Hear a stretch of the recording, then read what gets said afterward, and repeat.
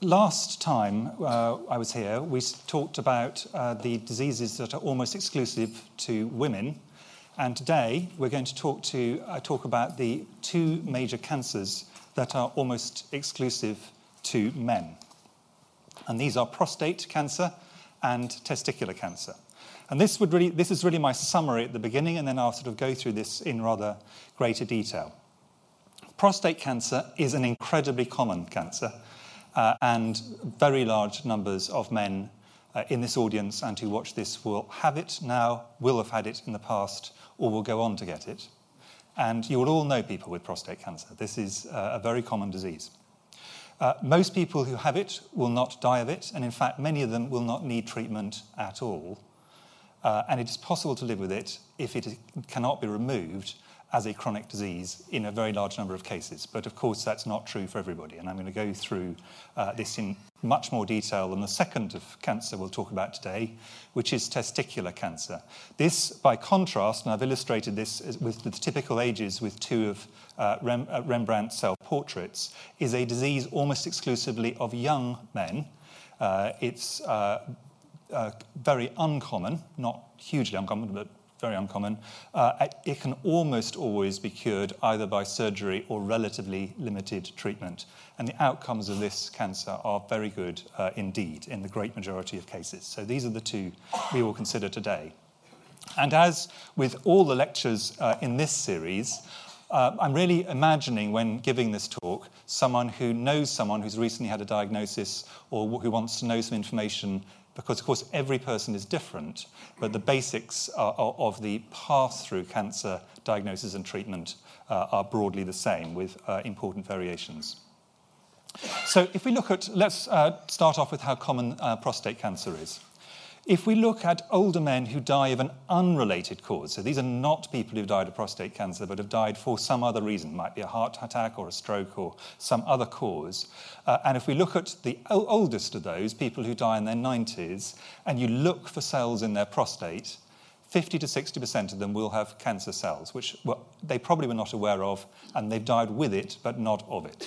So by the time you get up to that age, actually the majority of men will have cancerous cells from the prostate.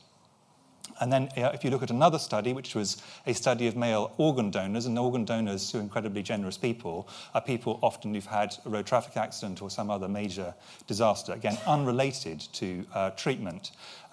What they found was that less than 1% of men under 50 had any cancer cells that were detected, but it then went up, and I won't read those out, but from around 25% in people in their 50s through to just about 50% for people in their 70s. So that's the number of people who actually have the cells if you look for them. But to be clear, most of these people will not, in fact, or many of them will not have been aware of the fact they had prostate cancer. It does not cause them any problems at all. This talk will be about those cancers which are big enough to cause symptoms or big enough to be detected and need treatment. So this is a subset of these, and these are the people who are seen to have prostate cancer. And many of these, to reinforce this point, it will cause no symptoms, even though they've been detected, and may require no treatment or very minimal treatment. But there is an important and unfortunate minority. So let's just go through some of the data. This is the age, typically, of cancer in the UK. And I'm using a lot of data from Cancer Research UK, which comes from various sources, but they present it very clearly. And this is the age 0 up to 40, and as you can see, virtually no cancers at all. And then it starts to rise in people's 50s, peaking in the late 70s. That is the pattern of disease as it is detected. It is, by some distance, the commonest cancer of men, or commonest significant cancer of men in the UK. There are just under 50,000 cases a year registered. It's around a quarter of all the cancers that are detected in men, and you can see the relative importance of it compared to others. Lung cancer, which we'll talk about in the next talk, is the second most common in men. And therefore, if you think about it in terms of a man's lifetime risk, roughly 16% of men will go on to get a diagnosis of a cancer if you look at people in their 60s and 70s. If you look over time, there has been an apparent change in cancer incidence, but it's gone up in younger people and down in older people, and that's largely because of earlier detection, not actually because there has been a real increase in the cancer itself. Now, as I said at the beginning, the great majority of men who have this cancer will not die of it. And many of them will only be inconvenienced by treatment for it for a relatively short time. But because it is such a common cancer, it is still a significant number of deaths in the UK and other high-income countries, which will roughly 13% of all the cancers deaths for men in the UK. So it is not a trivial cause of mortality, but the majority who get it will survive. And with all cancers, the key thing is to kill or treat or get rid of the cancer, but not to cause too much damage to the person whose cancer it is. That is really the twin aims of treatment. Now, the prostate gland itself is something which the great majority of people, until they first get problems with it, don't give a second thought to. It's not the kind of thing that's taught about much at school. It's normally about the size of a chestnut. Its function is to produce seminal fluid, and it then has some muscles inside it to provide ejaculate. So it also does some other important things in the ability to reproduce. It produces a hormone-like substance that ensures that a man's sperm can actually swim swiftly through the Niagara Falls that it's trying to get through to fertilize an egg. It provides some enzymes which help to make both the semen thinner, so making the swimmer swimming easier, so it's sort of water rather than treacle, and may well also have an effect on reducing the mucus of women. That's a bit less clear. And it also converts testosterone to a biologically active form.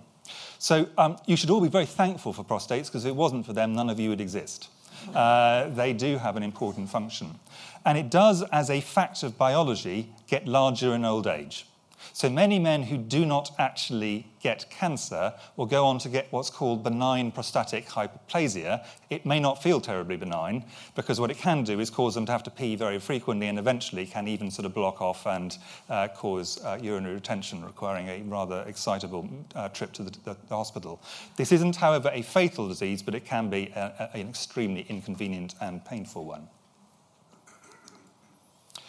Now, the symptoms that you might have prostate cancer are unfortunately extremely common, and in particular, they're very common in people who've got the benign prostatic hyperplasia, which is essentially a function of aging, if you're a man, or if I should be more exact, someone who is born biologically male. These include needing to pee frequently, including at night, needing to rush to the toilet to pee, and difficulty in starting to pee, hesitancy, straining, taking a long time to pee, or very weak flow. The test for doctors is, can you pee over a 5-bar gate? And one that most people, I think, would consider was a problem, blood in the urine or semen. Most people who have these symptoms do not have prostate cancer, but if you do have them, this is a situation where you should get yourself checked out by your doctor so that they can make an assessment. Prostate cancer grows very slowly, very slowly. So if these symptoms suddenly came on, for example, needing to rush to the toilet to pee in the last couple of weeks, almost certainly that's just going to be urinary tract infection, very easy to sort out. This is not something which is something to worry about. So this is a slow-growing cancer. Speed is not here of the essence. But many men who are diagnosed will not have any symptoms at all. And this might be the doctor doing a routine examination, putting a finger into the back passage. It might be a routine or a diagnostic test for PSA. And PSA is this substance, this protein that I talked about earlier, that's part of prostate cancer, sort of prostate normal function. But if the prostate gets bigger, either because of benign prostatic hyperplasia or because of cancer, it produces more of this, and therefore it can be used as a diagnostic marker. but it can also be raised in benign increased prostate. If you've got an infection, which can give many of the same symptoms, if you've had recent sex, and if someone's been on a sort of 100-mile bicycle ride and they've actually just put physical pressure on the prostate, any of these can increase it. So if you get a high rate, that doesn't mean you've got prostate cancer. It just means you need to go to next stage. A negative prostate PSA is very reassuring. And the next stage is to do a scan, and that may be an MRI scan, where you're put through the kind of large, rather noisy tube, or it might be a transrectal ultrasound scan, also known as TRUS. And this basically means putting a probe into the back passage and looking at the prostate from behind, because there's too much between the outer air and the prostate to get a proper view. If something's seen that looks a bit odd or dodgy, the next stage is to go on to get a biopsy. And there are broadly two ways in which a biopsy is done, one of which is through the ultrasound scan, and there's a little bit of local anaesthetic and it's done that way, or sometimes the approach is through here. I'm not going to go through this in detail because it would put you off your supper, but it's a relatively short, if not terribly pleasant procedure, and this is what will give the diagnosis for the disease for the great majority of men. So once they've got that biopsy, or usually actually multiple biopsies, they'll be looked at under the microscope. And for many men, the answer will be, yeah, there was a slightly odd-looking area, it's fine. This is not cancer, don't worry. But for a minority, this will be cancer. And at this point, we get into the stage of actually having to think about the cancer in the ways that are actually going to be important for treatment. And for all cancers, broadly, the possible exceptions of blood cancers, which I'll be coming on to as my last talk in this year, you look at three separate things, which vary in terms of their importance by which cancer we're talking about. There's the stage of a cancer, and that's the size of the cancer and how far it has spread. So that's the stage. A low number is a good number, and that's for prostate cancer generally stage 1 to 4. So going up the stage is more advanced disease. The second thing you look at is what's called the grade. And the grade is the cells are looked at under a microscope. And if they look almost identical to the ordinary cells, that's a low grade. And the more abnormal the cells look, the higher the grade. And the grading systems used in prostate cancer is something called the Gleason grading system, which is illustrated here. And finally, the thing you look at with all cancers, but in prostate cancer, it's not terribly important. It is important for testicular cancer, which we'll come back to. You look at the type, because in one organ, you might have several different types of cancer that could arise, coming from different cell lines in that organ. But in the context of a prostate cancer, over 95% of them are what's called an adenocarcinoma, and this means it comes from mucus-secreting glands. So that's where almost all prostate cancer comes from. And for practical purposes, the remainder are rare, and most of them are treated the same way. So I'm not going to go into any of the other ones, just to acknowledge that there are just these other ones out there. So that's the grade, and then there's the grade and the type, and then we go on to the test to stage the cancer, how far has it spread, and these will often be an MRI of the whole body, CT scan, which is a different way of looking at the whole body, sometimes what's called a PET-CT, which is not a kind of nice-looking one you take home. It just produces images in a rather different sort of way. And you may have old-fashioned plain X-rays of the bones and an ultrasound of the abdomen. And these are all to ask the question, has this cancer spread? Because if it has, the treatment is different. So that's the reason for this stage of procedure. So with this, we've now got the grade, the type, and the stage. And there are several staging types, but this is the most commonly used, probably, is something called the TNM, tumour, nodes, and metastases. And the tumour ones, T1, 2, 3, and 4, T1 is something so small you can only usually see it in the biopsy. You can't actually either see it or feel it.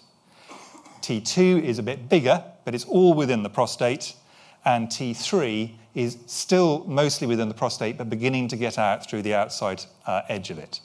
And that's important, but any of these stages, and almost all prostate cancer in the UK is in one of these stages, the outlook for ones that are on these stages is good.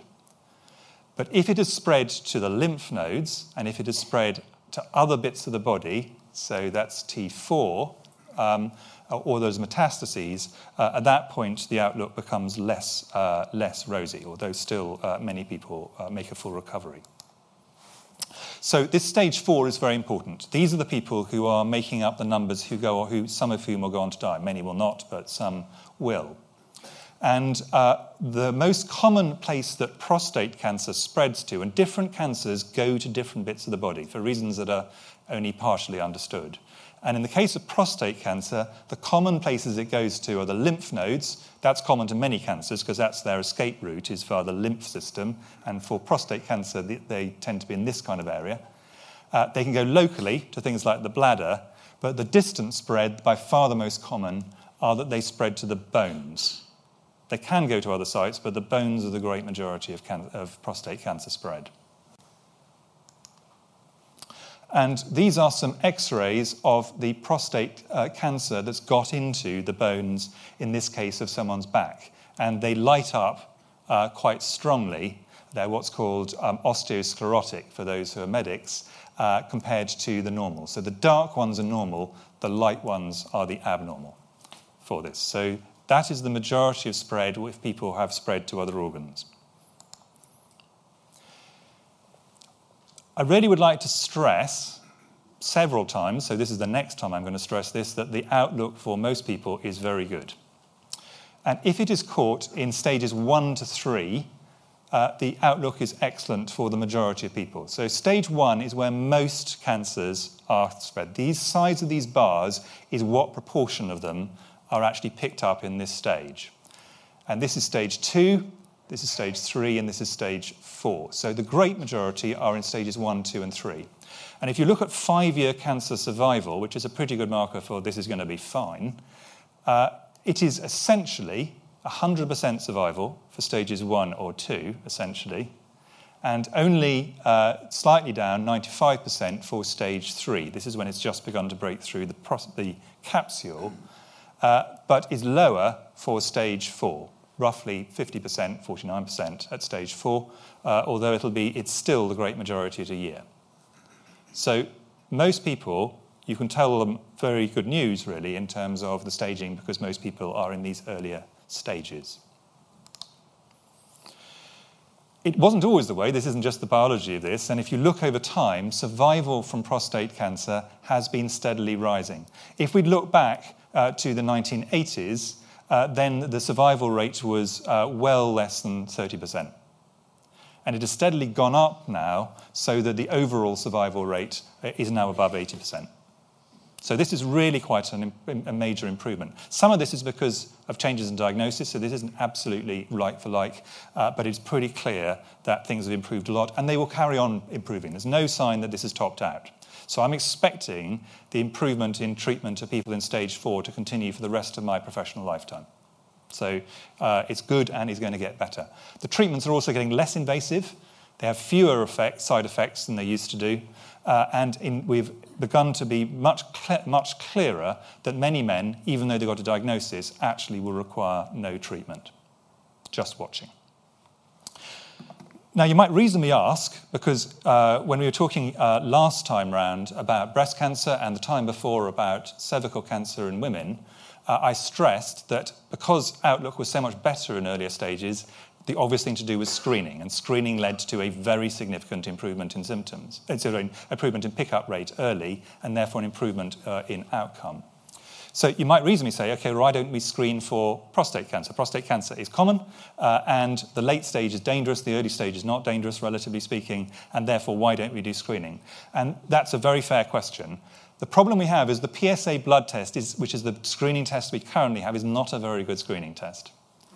And there are very large randomized trials, over 300,000 men randomized, and what they demonstrate really clearly is there is zero effect of screening on long-term survival. Zero effect. So if we want to do screening, we're going to need a better screening test. And you might say, well, I'd want a screening test anyway, so can I try and persuade you why that is not the right answer? This is not a cost-saving measure, this is a patient-saving measure. In dark maroon here are the number of people who are picked up with screening, without screening on the left, and with screening on the right. And in red, these are people who died from prostate cancer. And then in red are people who died from any other cause. Broadly the same in either case. But the important thing is how many men without prostate cancer had false alarms and had biopsies, and at this point I would remind you the biopsies are no fun. And the answer is all of those people in green would have gone on, if there was screening, to have a biopsy, which they did not need. And in blue, some of them would have been diagnosed and treated, but they did not need treatment. So the point about this is screening does pick up stuff, but most of it is false alarms, and that leads men to go down a path which they're not going to thank you for if the answer is it doesn't have any survival advantage at all. So that's the reason why with current technology we don't do screening. Hopefully we will get better screening in due course, but that is where things are at this point in time. So that's the first thing. Screening isn't terribly helpful. Second thing is, what treatment would you have if you have early disease? And this is a randomized trial of quite a very good trial, came out a couple of years ago, which compared 3 approaches to people with very early low-grade disease. Prostatectomy, taking the prostate out, I'm going to go through each of these in a minute, radiotherapy, and what we have called active watching, but actually means not doing anything at all, basically. But it sounds better. And this is the cancer-free specific survival over that time. And you're not, if you think you can't see any difference and there is no change, that is because that is exactly what this graph shows. In these people, properly chosen, this is not true for everybody, actually doing nothing had exactly the same impact as doing either radiotherapy or doing surgery. So for some people, we can now say with a lot of confidence, you don't need any treatment. We'll monitor you. And if things start to go wrong, we'll intervene. But at this point, we don't see any reason for us to intervene. And of course, what we want to do is get the group of men who can get into this group larger and larger over time as we get more and more secure about who we don't need to treat. But some people do need treatment, and they will go on to the treatment that they will need. And there is certainly a group that's slightly more advanced than this, where treatment definitely benefits most men who are treated. There is an exception, however. If you've got someone who's very elderly and clearly has a very low chance of surviving 10 years, there's quite a lot of people who the cancer may progress a bit, but it's never going to be the thing which causes them problems or is a thing that ends their lives. And you can say to them, look, yeah, you have got a cancer, it may progress a bit, but you're going to die, because we all die, before your cancer gets to you. So towards the end of life, even if your cancer is progressing, the answer may well be live and let live. And actually, that leaves you without having any of the potential problems of treatment. Some people, when they go to a doctor for these difficult decisions, should I treat, what kind of treatment, like just to say, doctor, you just tell me what's best and get on with it. Those kind of people often don't come to Gresham College lectures. For those who do like to be able to discuss things, there are actually very nice online tools you can use, and I'd recommend this one called Predict Prostate, which is NHS branded, which actually you can put in the numbers you've got from your doctor, which tell you your Gleason number and your stage and your age and all those sorts of things, and they will tell you what your outcomes are with different treatments, and they'll tell you what the side effects are in probabilistic terms. Of course, no one knows what's going to happen to them personally, but in broad terms, and that allows you to have an informed discussion with the doctor and the medical team when you go to see them. So for those who would like, I do think this is often quite useful. So now, what kind of treatment will you go on to if the answer is active treatment is the right thing to do? And I'm going to go through the treatment types. The first, the most basic in a sense, but a very important one, is surgery, prostatectomy. Prostatectomy means taking the prostate out. It's generally considered if the cancer was within the prostate, so you take the prostate out, if the cancer's only in the prostate, then cancer's gone. And particularly in fast-growing cancers and younger men tend to be recommended surgery. It's called radical prostatectomy. That just means it takes out the whole thing and a couple of other things. There's a newer technique, something called nerve sparing, which reduces the risk of longer-term problems, particularly with erectile problems. And there are broadly 3 ways it can be done. Old-fashioned, open. You open the thing up as you'd see on most of the ER or other medical programs. Laparoscopic, which is also known as keyhole, where it's done through a small hole with 2 or 3 things, and robot-assisted. So this is the surgeon, and this is where the patient would be, in robot-assisted. Now, to be clear, there's no terribly good evidence that any of these is better than the other overwhelmingly, and it tends to depend on a number of local factors, including, are people used to it? If someone who's very good at this tries this, your outcome may not be as good, and vice versa. So those kind of things need to be taken into account. And there are risks to surgery, but to be clear, this is a minority of people in the long term. Obviously, this isn't a major operation. Like all operations, there are short-term issues. The main ones are incontinence, minority, erectile dysfunction, also a minority, and in the shorter term, infection. I'll come on to the proportions in a minute. There's another form of surgery some people may need not for cure, but for treatment alleviation.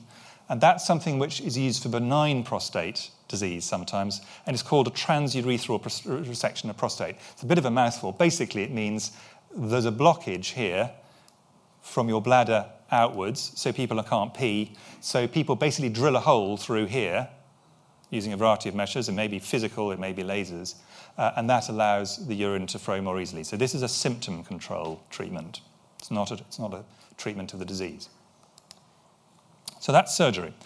Then the next form is radiotherapy. Radiotherapy is a lot older than a lot of people think. It's over 100 years old.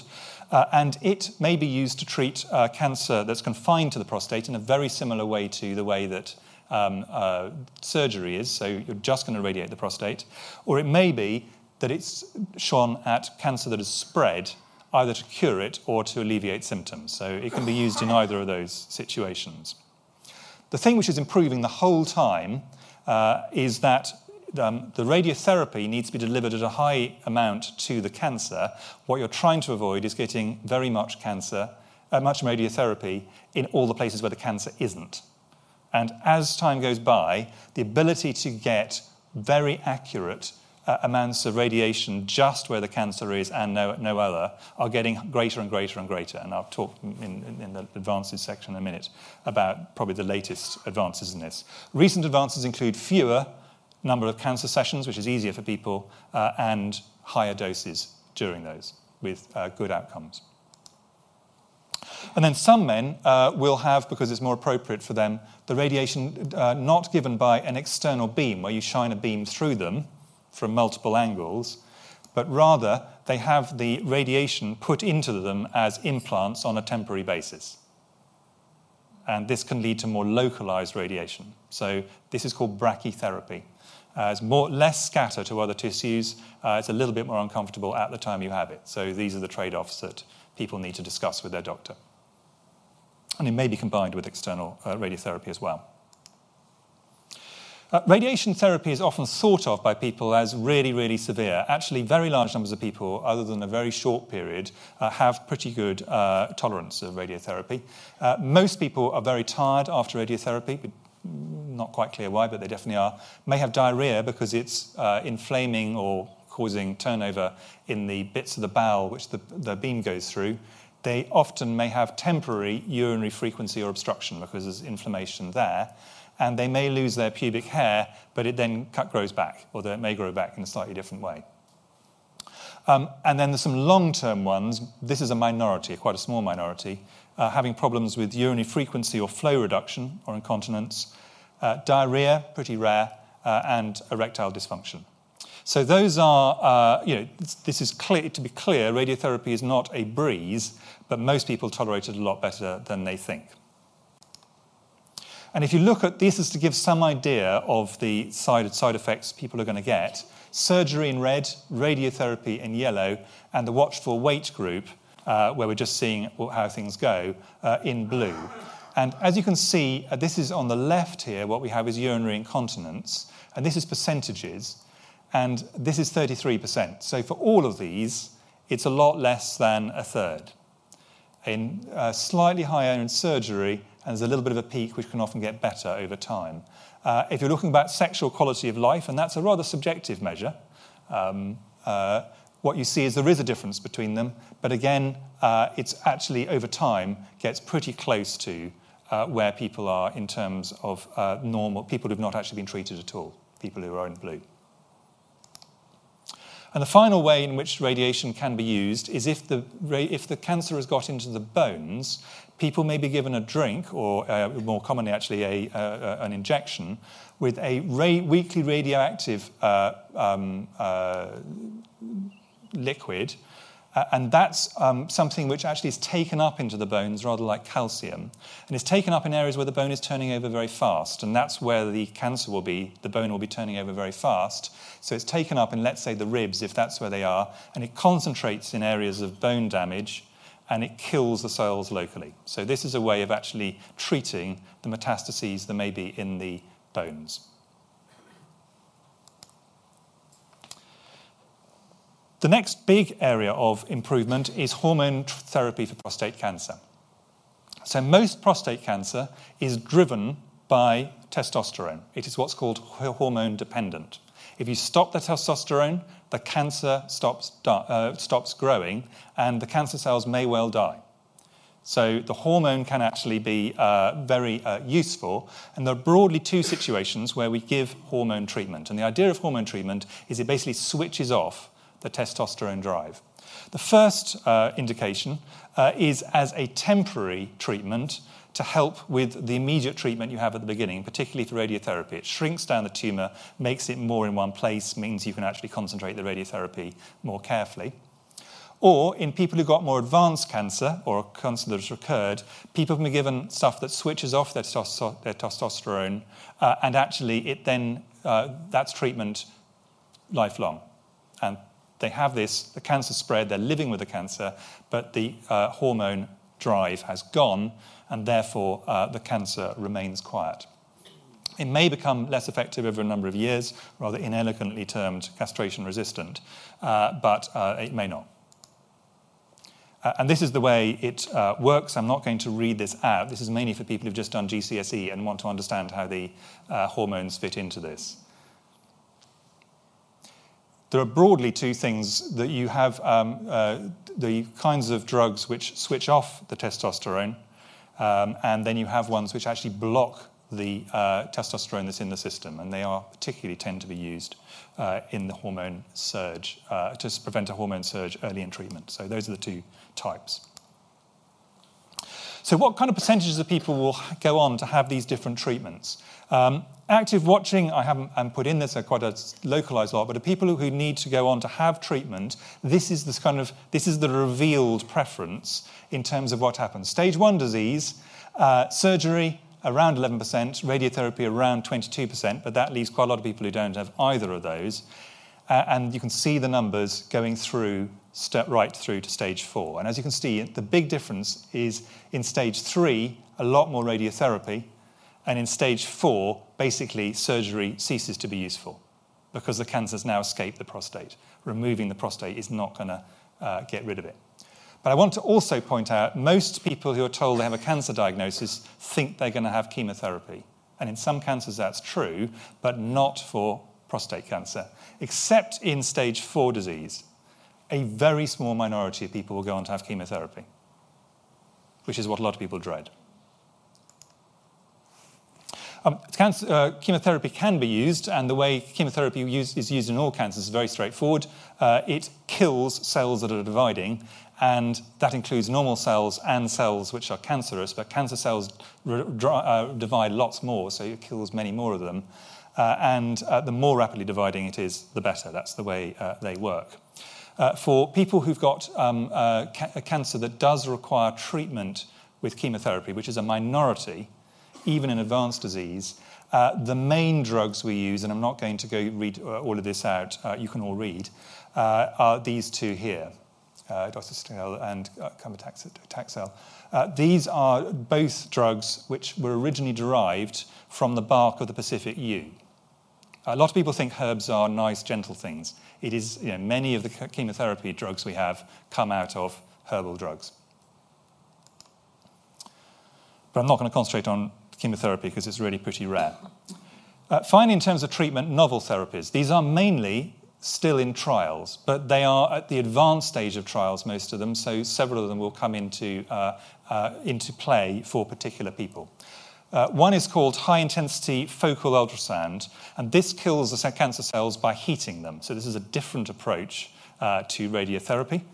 Opposite end of the temperature spectrum, cryotherapy.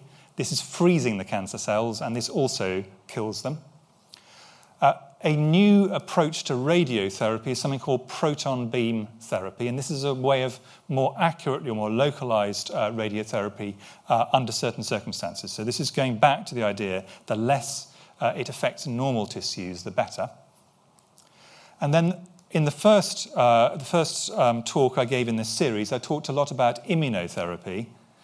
Very important in many cancers, but actually still doesn't have a major role in prostate cancer. That may change over time, but at this point in time, that's true. But the single biggest advance we could have, given that most cancers don't progress, would be able to say reliably to someone who's got prostate cancer, this one will progress and this one won't, so that people do not need treatment, unless they actually have the progressing sort. So this will be one of the most important things we can do, and that will probably be based largely on genotyping. A little bit about the risk factors for prostate cancer. The thing about prostate cancer, and this is also true for testicular cancer, and in sharp contrast to other cancers I'm going to talk about later, is that there are almost no modifiable risk factors. So basically, this is a combination of your genes and your fate. But I'm going to make it a bit more scientific than that. But this is not something where you can look back on your life and say, if only I had not XXX, that this is not really related to particular activities. There is an inverse relationship with deprivation. This is different from most cancers. So generally speaking, if you come from a poorer part of the country, you're less likely to have prostate cancer. There is some genetic and familial cancer. This may explain, it's currently thought 5 to 9%, maybe more than that. There's definitely an ethnic difference. People of African heritage, Afro-Caribbean heritage, have a significantly higher prostate cancer rate, age for age, than white men, who in turn have a higher rate than people of Asian heritage. So there's quite big racial differences. And a gene that we talked about quite a lot in the context of breast cancer, something called BRCA2, is associated with a very significantly increased risk in men. This is a bad gene. And it's also higher in another syndrome I'll talk about when we talk about bowel cancer, something called Lynch syndrome. So those are the particular ones. If you look at family history, if your father had prostate cancer, you as a man are roughly twice as likely to have cancer than if that wasn't the case, at least for early cancer. If it was a brother, it's around 3 times, and if more than two or more relatives, nearly 4 times. So there is clearly a familial clustering on this, and this is particularly true for early prostate cancer. It's less true once people get into their 80s and 90s. And then if you look at the new genome studies, these have identified over 100 common gene variants, which account for roughly a third of excess familial prostate cancer risk. So there clearly is a complex interaction between genes and environment.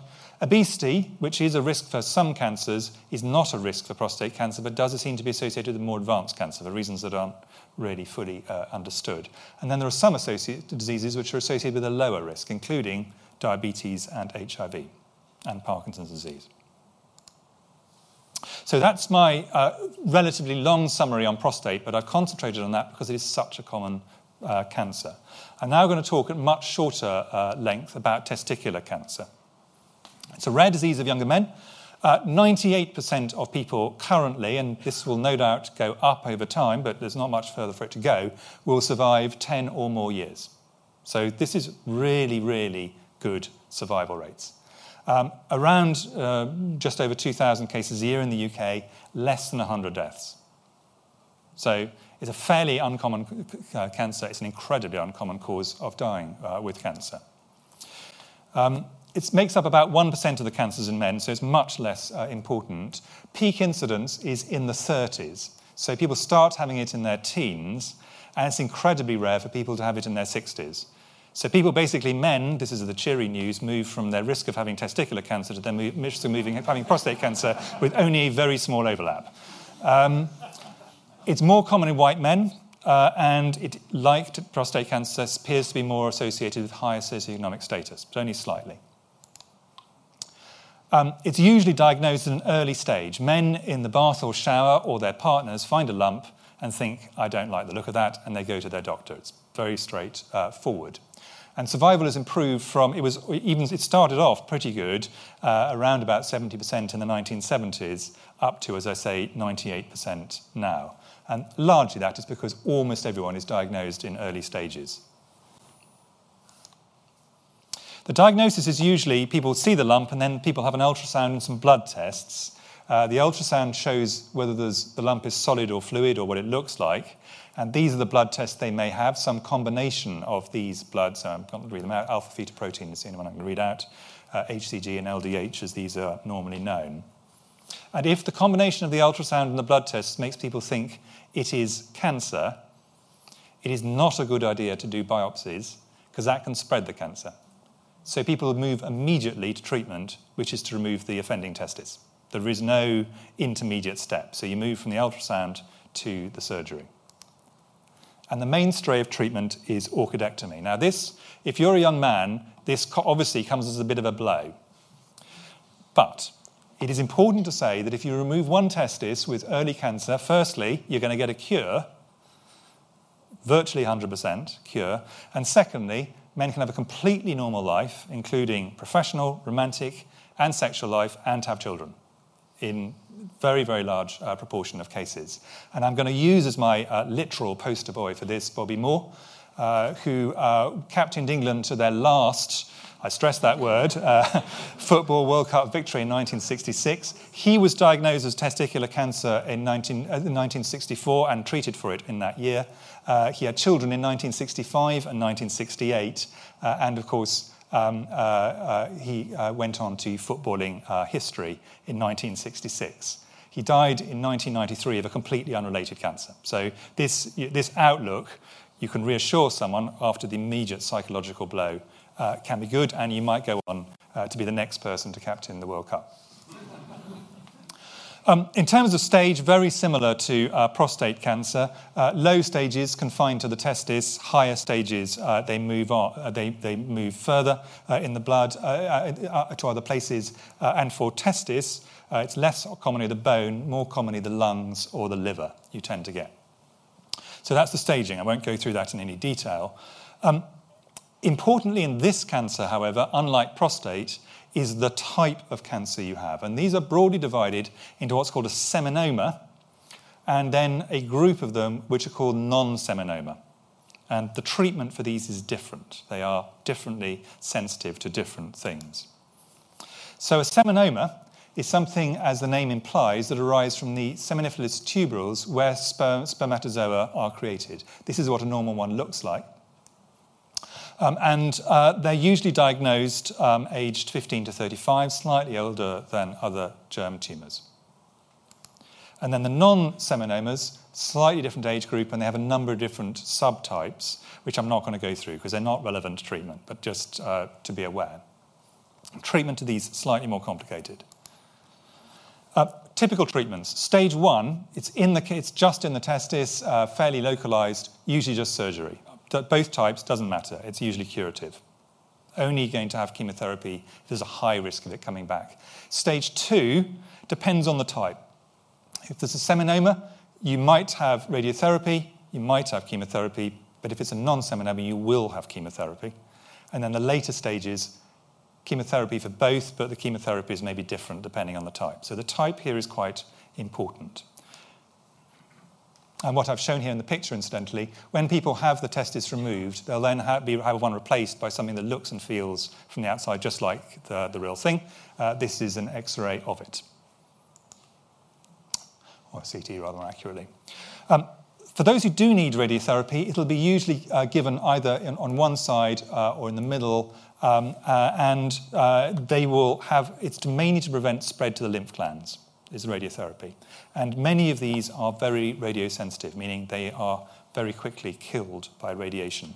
3 to 4 weeks of treatment, sometimes even shorter than that, so this is really quite a short period of radiotherapy. Side effects very similar to the ones we've talked about elsewhere. There may be temporary damage to the sperm, so most men are recommended not to father a child in the immediate year following treatment, if they've had to have radiotherapy, just to prevent a situation where a genetically mutated sperm goes on to win the race to the egg. And when people have chemotherapy, again, I'm not going to go through the details. I'm putting up these names just so someone who's had the diagnosis recognises them when they're talking to their medical team. But I would like to make a couple of comments on just the origins of some of these. The most common combination is this one here, bleomycin, etoposide, and cisplatin. All of them are old. So the youngest of these is 1966. Some of them are earlier. So this is not cutting-edge medicine in the breakthrough sense. Come back to how it's moved on. And this one, the bleomycin, comes from a bacteria. Etoposide was originally came out of the root, or kind of a root, of the wild mandrake. And anyone who's watched either Harry Potter or read Herbals will be aware of the fact this is meant to have huge healing powers. And cisplatin was discovered right in 1845, so this is an old one, and was found accidentally to have cancer-fighting properties when someone decided to put in a platinum electrode to electrocute some bacteria, and found that actually caused death of cells. There are other drugs used, but these will be the most common ones.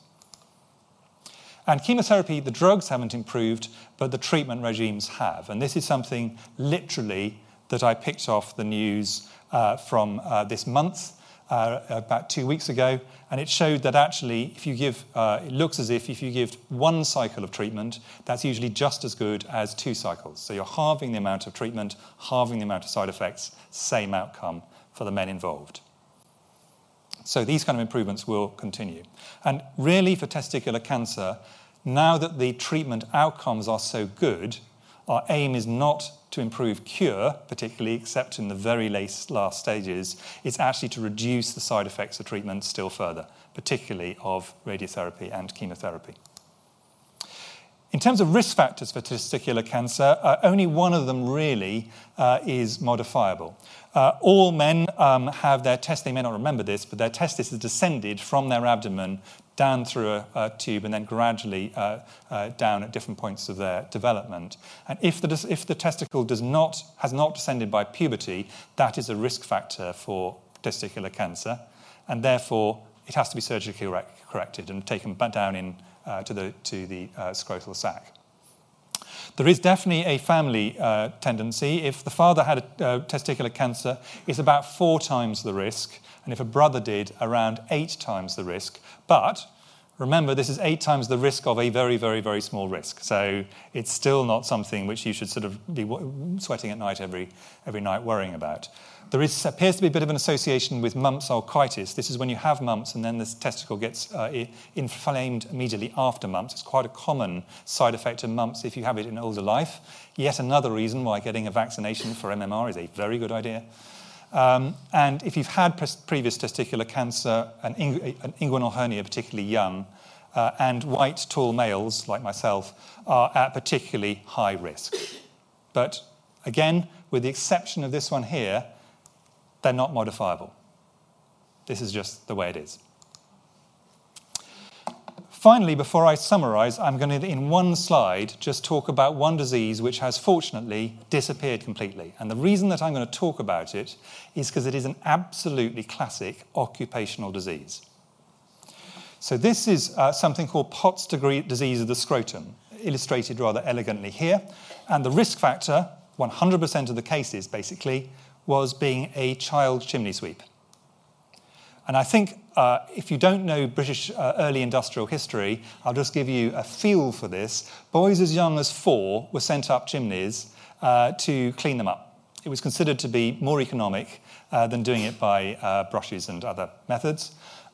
They were treated, here is Sir Percival Pott, who described the disease, they were treated with great brutality. And remember, if you say treated with great brutality in that age, you really mean it.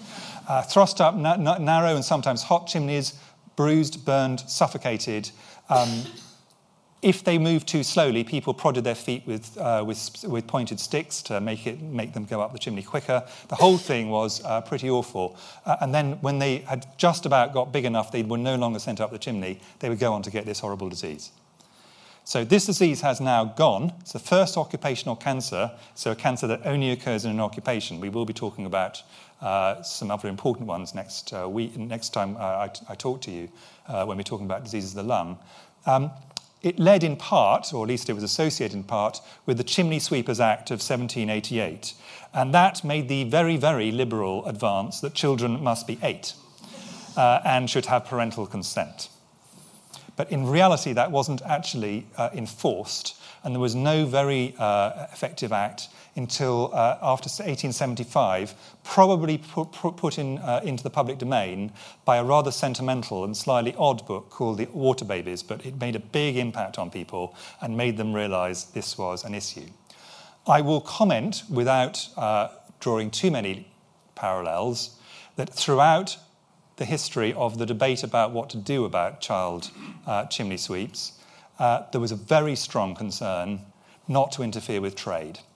And that was the main reason why people constantly pushed back on any kind of tightening of and increasing the age of the chimney sweeps. And I have to say I sometimes see parallels, fortunately not quite as severe, in some debates in some countries today. So here's my summary.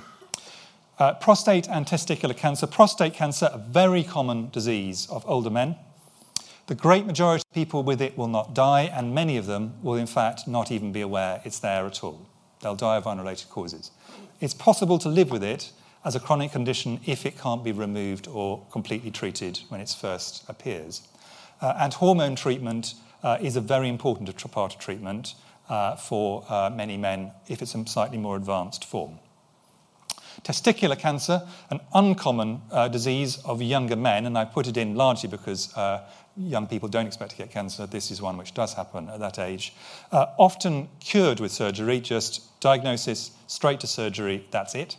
And very good outcomes normally, 98%. And finally, I haven't gone into any detail, but I'm just going to mention this for completeness.